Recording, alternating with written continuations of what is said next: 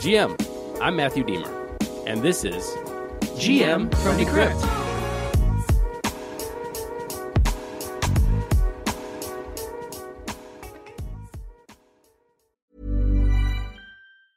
I'm Sandra, and I'm just the professional your small business was looking for. But you didn't hire me because you didn't use LinkedIn Jobs. LinkedIn has professionals you can't find anywhere else, including those who aren't actively looking for a new job, but might be open to the perfect role, like me. In a given month, over 70% of LinkedIn users don't visit other leading job sites. So if you're not looking on LinkedIn, you'll miss out on great candidates like Sandra. Start hiring professionals like a professional. Post your free job on linkedin.com/people today. Good morning, everybody. Welcome to the show. Today is February 20th, 2023. How was your weekend? I hope it was well. I just got to give a shout out to this one YouTube channel that I really like. It's called Quinn's Ideas. And this person is a sci-fi fanatic. Look, I love sci-fi. It's like some of the only things that I watch on TV. And I think I'm pretty versed on most sci-fi. But this guy is like insane when it comes to his sci-fi. So his whole channel is about deep diving into different universes in sci-fi. For example, the three-body problem. Dune. I binged on Dune yesterday with things like the history of Dune, the complete history of Dune, the ultimate guide to Dune, the Spacing Guild. And so he has these deep dives into these different aspects of the universe. Hyperion, Isaac Asimov's Foundation, Star Wars.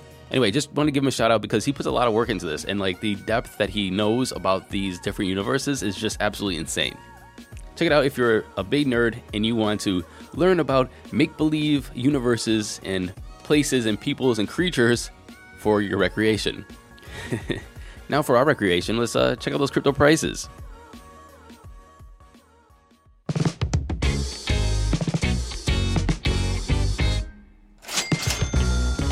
The time is 8:51 a.m. Eastern Standard Time. We have Bitcoin sitting at $24,862, up about 0.6% in 24, but 14.9 in 7. Ethereum's at $1,706, up a 0.5% in 24, or 15% in 7. Tether's number 3. Binance is number 4 at 317, up 0.3% in 24, or 9% in 7. And USDC is number 5. Running off the top 10, we have XRP, Cardano, BUSD, Matic, at $1.49. It's down 1% in 24, but up almost 30% in 7. And Doge. Solana is number 11, and that's notable because it's up around 9% in 24, or about 30% in 7. It's at 26.39. And one of the reasons it's soaring, at least one of the theories why it's soaring, is it because there's going to be an upgraded migration of the Helium network to Solana. So it looks as though the bulls are back. The total market cap is sitting at $1.13 trillion. A BTC dominance of 42.4 and an ETH dominance of 18.5. Moving into our meat and potatoes, our headlines. Remember last week when we were talking about this upstart NFT marketplace that was going to rival OpenSea called Blur? Well, it looks as though that OpenSea is taking the bait and making sure that they are competitive with this upcoming marketplace. And OpenSea announced that they're going to temporarily eliminate the 2.5% fees on all sales. Remember, if you did a transaction on OpenSea was getting that 2.5% cut. Well, it looks as though they're going to temporarily eliminate that. And the operative word right there is temporary. And so if it's going to be temporary, it means that they're always going to be looking to add that back on. They're also going to cut down the creator royalty protections. Now, last week I thought that Blur was trying to protect creator royalties. But no, what they're trying to do, and what they did, is they forced OpenSea to cut their creator royalties. So therefore, the traders are making that 5 to 10% on every trade instead of paying it to the creators, which is a bunch of crap. OpenSea tweeted that they'll only enforce a 0.05% mandatory creator royalty. OpenSea tweeted this: there's been a massive shift in the NFT ecosystem. In October, we started to see meaningful volume and users moved to NFT marketplaces that didn't fully enforce creator earnings. Today, that shift has accelerated dramatically despite our best efforts. At Frank D. Gods tweeted this: harsh reality. NFT marketplaces are trying to maximize market share so they can create bigger VC rounds, and the best way to get market share is to have the lowest fees for high frequency trading. Godspeed. My opinion is they're going to have this war and they're going to make everything cheaper until one survives. And then when that one survives, they're going to higher the fees back up. The fees that they're going to put in are going to be the trading fees that are going to be paid to the company, paid to the marketplace, not paid to the creators. And so what I think is you're going to have a lot of crap going on to these marketplaces that just want to either make money or have high volume. If you're a real artist and you have real talent and you really want to show people your talent but also get paid for your work and be creative and to find a way to live a lifestyle where you can create really good art and get paid for it, you're probably going to be going off OpenSea and Blur to places that actually enforce a creator royalty or allow you to set your creator royalty. They might not make as much money, but they're going to have a lot more talented artists. My opinion. What do you think? Matthew at Decrypt.co. Here's an interesting story about blockchain.com. If you don't know who blockchain.com is, it's an early wallet provider and exchange that had around a $14 billion valuation as recently as last March. The interesting thing is they're trying to sell off assets in a scramble for capital. The other very interesting thing is how much money they raised, and now they're scrambling for capital. For example, it looks as though they had a strategic funding raise in February of 2021. Looks like a Series B for $120 million, then a Series C for $300 million, and then a Series D with the valuation at $14 billion in March of 2022, and they raised an amount that wasn't disclosed, so probably a lot. Then they raised another $78 million after Terra Luna and Three Arrows Capital went down. So even without knowing how much the Series D round raised, they raised around $500 million. So then you would assume that they're growing and they're happy and they're safe and they're secure. No! July of 2022, they let off 150 people. January of this year, they let off another 110. And with that kind of money, you would think they would build a great exchange. No! It looks as though they were ranking only number 57 on daily volume, which puts them at about 1% of the volume of the competitors in the top 5, or around $6.1 million daily trading volume. Hiring for your small business? If you're not looking for professionals on LinkedIn, you're looking in the wrong place. That's like looking for your car keys in a fish tank. LinkedIn helps you hire professionals you can't find anywhere else, even those who aren't actively searching for a new job but might be open to the perfect role. In a given month, over 70% of LinkedIn users don't even visit other leading job sites. So start looking in the right place. With LinkedIn, you can hire professionals like a professional. Post your free job on linkedin.com/people today.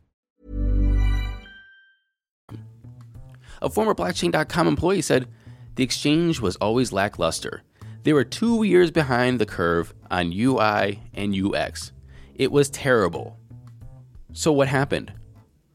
Well, it looks as though they had a $270 million hole in his balance sheet because they were lending it to Three Arrows Capital. Why would you raise money and then give it away? And now you're in the shit. The fact of the matter is the companies may be insufficiently diversified and too short on cash to survive the crypto winter. In a conversation with Decrypt, several industry investors expressed strong doubts in the health of the company. So, if you use blockchain.com for any reason, take this as a warning. Not saying anything's going to happen, not accusing anything, not spreading rumors, just reporting on what Decrypt has learned. Just be careful. Hong Kong looks like they're getting ready to get the crypto retail investors back into trading. And this is from the Securities and Futures Commission at Hong Kong, and they proposed to allow all types of investors, including retail investors, to access trading services provided by a licensed VA virtual asset trading platform operator. However, the proposal, it recommends that several conditions be met before crypto trading for retail investors is opened. And so there's going to be some work, but it looks like if you are in Hong Kong and you missed trading those cryptos, then just hold on tight. They're going to be coming back. It's not too late, but I should have went to law school instead of doing my MBA. I'm just way more interested in the philosophy, the arguments, the logic, steel manning different points of view to make sure that you are prepared to make every kind of argument. And this is why I really like this case, because this is an interesting argument that this person's making, the founder of Wall Street Bets, that is. They're filing a lawsuit against Reddit, and they're claiming that the platform wrongfully removed him as a moderator in 2020 and infringed on his right to trademark the community's name. It was founded in 2012. Wall Street Bets had a reputation as the go-to place to witness people make crazy stock trades and either win or lose. As you know, the subreddit ballooned in popularity amid COVID lockdowns as people spent more time at home and wanted to spend some of those government checks. Remember the GameStop and AMC short squeeze that was spawned from Wall Street Bets and coordinated among all kinds of people sitting at home typing on Reddit? Yeah, Wall Street Bets was a very important and powerful place for a while, and still is. Well, Reddit's justification for ousting the founder centered on the claims that the founder violated the company's policy by attempting to monetize a community. So what did the founder do to monetize? Well, he established a esports trading competition and promoted a book on Wall Street Bets entitled Wall Street Bets: How Boomers Made the World's Biggest Casino for Millennials. So here's his reasoning, and I think that it makes a lot of sense. He says that they're targeting him specifically, saying that everybody on Reddit promotes stuff to try to make profit. Just look at all the aspiring porn stars trying to get people to their OnlyFans. That's absolutely 100% trying to profit off of a Reddit community. And so why do you allow people to do that? Now, the justification could be they didn't make the community, but still, any amateur going on there to post pictures of themselves and say, hey, you want to see more? Go to my OnlyFans, is obviously trying to profit off of a community. Well, that's his justification. Reddit just says, this lawsuit is completely frivolous and has no basis in reality. I think he has a point here. What do you think? Where's my lawyers at? Matthew Aaron at Decrypt.co. Did you know that YouTube gets around 74.8 billion visits every month? That's why when they get a new CEO, it's big news, and that's why we're talking about today. They just promoted their chief product officer, who's been there for about 7 years. So why are we talking about this promotion on this show? Because he seems bullish on tech. He said this: we believe new technologies like blockchain and NFTs can allow creators to build deeper relationships with their fans. NFTs are compelling, verifiable way for fans to own unique videos, photos, and art, and even experiences from their favorite creators. Adding it would allow creators and audience to collaborate in new ways. And finally, do you want to help the San Francisco Federal Reserve Bank develop, research, and design the new era of money? The new CBDC, or central bank digital currency? Well, if you do want to be involved, you can. And you can sell out everybody's privacy for only around $215,000 a year if you're a senior application architect. If you want to be the lead application developer, you can make up to around $215,000. And if you're a senior application developer, you can make up to $176,000. And no, I didn't post the link in the show notes. If you actually want to do that job, you're going to have to find it yourself. Oh, by the way, here's my thing about job application postings. This senior application architect can make between $134,000 and $215,000. And it's just a way to game people for the lowest price. It's like, how much does this pay? And pay the people based off of what you want. I mean, imagine you're a great architect and you were making $110 at your previous job, and you went in there and said, I was making $110. Can I make that $215? They're going to be like, hell no. And somebody who's probably not even good as you, who's making $200 in the last job, they're going to come back and say $205. So you have either the same skill or somebody with better skill for less money might get the job because of their salary history. Then you have somebody with a different salary history that might be just as good, maybe even worse, making more money. I just hate these whole ranges. It's like, how much does this shit pay?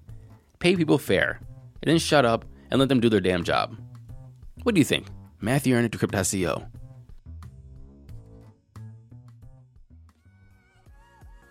Thank you for listening to this episode of GM. My name is Matthew Deemer. Go to Apple Podcasts, like, subscribe, share, and leave us an amazing comment.